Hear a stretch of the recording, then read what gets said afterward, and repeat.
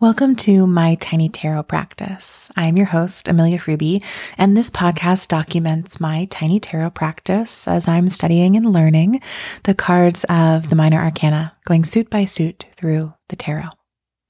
Today's card is the Queen of Pentacles, and I will admit at the top of this episode, just like I did with the Nine of Pentacles, that this is one of my personal archetypes that I've been working through in my life and especially in my business over the past 2 years. So it's a card that's very close to my heart, a card that I've spent a lot of time studying and archetypally embodying, and I'm excited to share it with you today.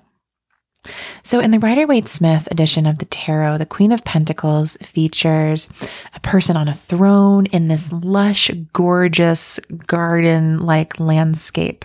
There's a rabbit or a hare in the lower right corner of the card, and this person has a crown, has a long veil, and is holding a pentacle in their lap and kind of staring down adoringly at it as they sit on the throne. The Queen of Pentacles to me feels a lot like the Empress, a card that is about abundance, about nature, about nurturing, about flow. And where I think of the Empress as representing kind of all of that in the sphere of the divine, or perhaps how the divine or the ethereal or the spiritual or the abstract, all of that flows abundantly into the material. The Queen of Pentacles is finding all of that in the here and now. The Queen of Pentacles in her garden has earth, water, air, even fire, perhaps. We don't see it in the card, but I imagine it that way. And they all flow around and through her. I love how Rachel Pollack in 78 Degrees of Wisdom connects the Queen of Pentacles to the magician. And in that book, she says, where the magician manipulates the forces hidden in the world, the Queen of Pentacles joins herself to those forces, allowing them to flow through her into her daily life. So the magician, if you can recall, has one hand toward the sky, one hand pointed toward the ground. In the Rider-Waite-Smith deck, it's a card of drawing, magic down from above to below, perhaps pausing in our world as we live.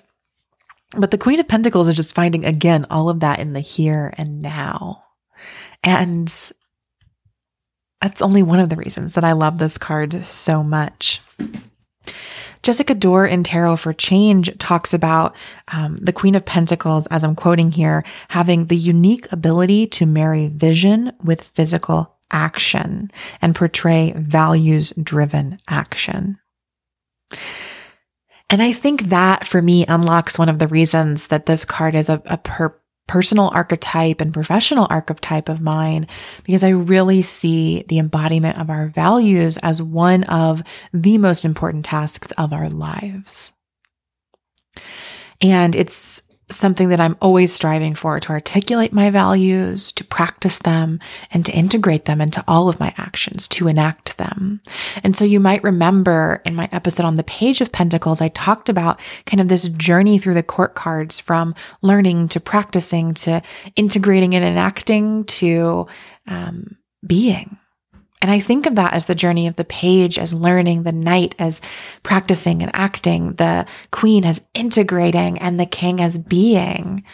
And I think in this case, we're talking about the marriage of values, of vision, and behavior, or action in the world. That's where the Pentacles comes in.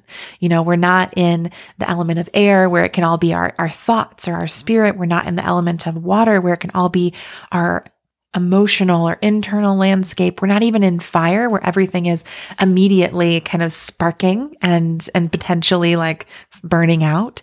We're in the element of earth where our bodies bring things to life and we're grounded in this beautiful, wonderful physical world that we live in amidst all of its challenges. It's not always beautiful and wonderful, I should say. But the Queen of Pentacles can sit amidst that and allow it to all flow through her. And I think she can also manipulate that flow. She is powerful. I shouldn't use she here. They are powerful. The Queen of Pentacles is powerful. I'm trying to unlearn gendering the cards in these ways. But for me, the Queen is just that moment of integration, the moment when our values integrate and suddenly all of our actions are imbued with them. We're able to feel it in our bodies. I don't know about you, but sometimes, I have a value and I know I want it to be true, and intellectually I agree with it. This happens a lot in my politics. We could use an example like abolition. Like, I understand the importance of abolition. Believe in abolition of so many things. And also sometimes I'll still feel a fear reaction in my body when, I encounter abolition in practice. And that's because it's not fully integrated yet, right? Like, I can understand the value. I can say that this is my new value, but that doesn't mean that I've unlearned all of the physical, emotional reactions in my body, that I've rooted out all the trauma of that I've really done the work to integrate it.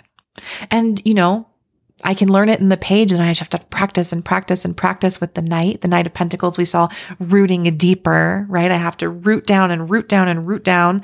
And then with the Queen, it's integrating. And it's just such a beautiful, powerful, integrative practice. That's how I think of the Queen of Pentacles, where values meet action, where vision meets the world, and we're really able to show up, to show what we believe in how we behave. I love this card so much. Thanks for listening to me gush about the Queen of Pentacles. If you enjoyed this episode and you'd like to reference some of my favorite books and decks, you can head to the bookshop link in the show notes. If you make a purchase through that link, I will receive a small affiliate payment that helps me keep this podcast going. Thank you again for tuning in. I hope that you spend some more time with the Queen of Pentacles today, and that you find deeper ways to bring your vision to life in the world.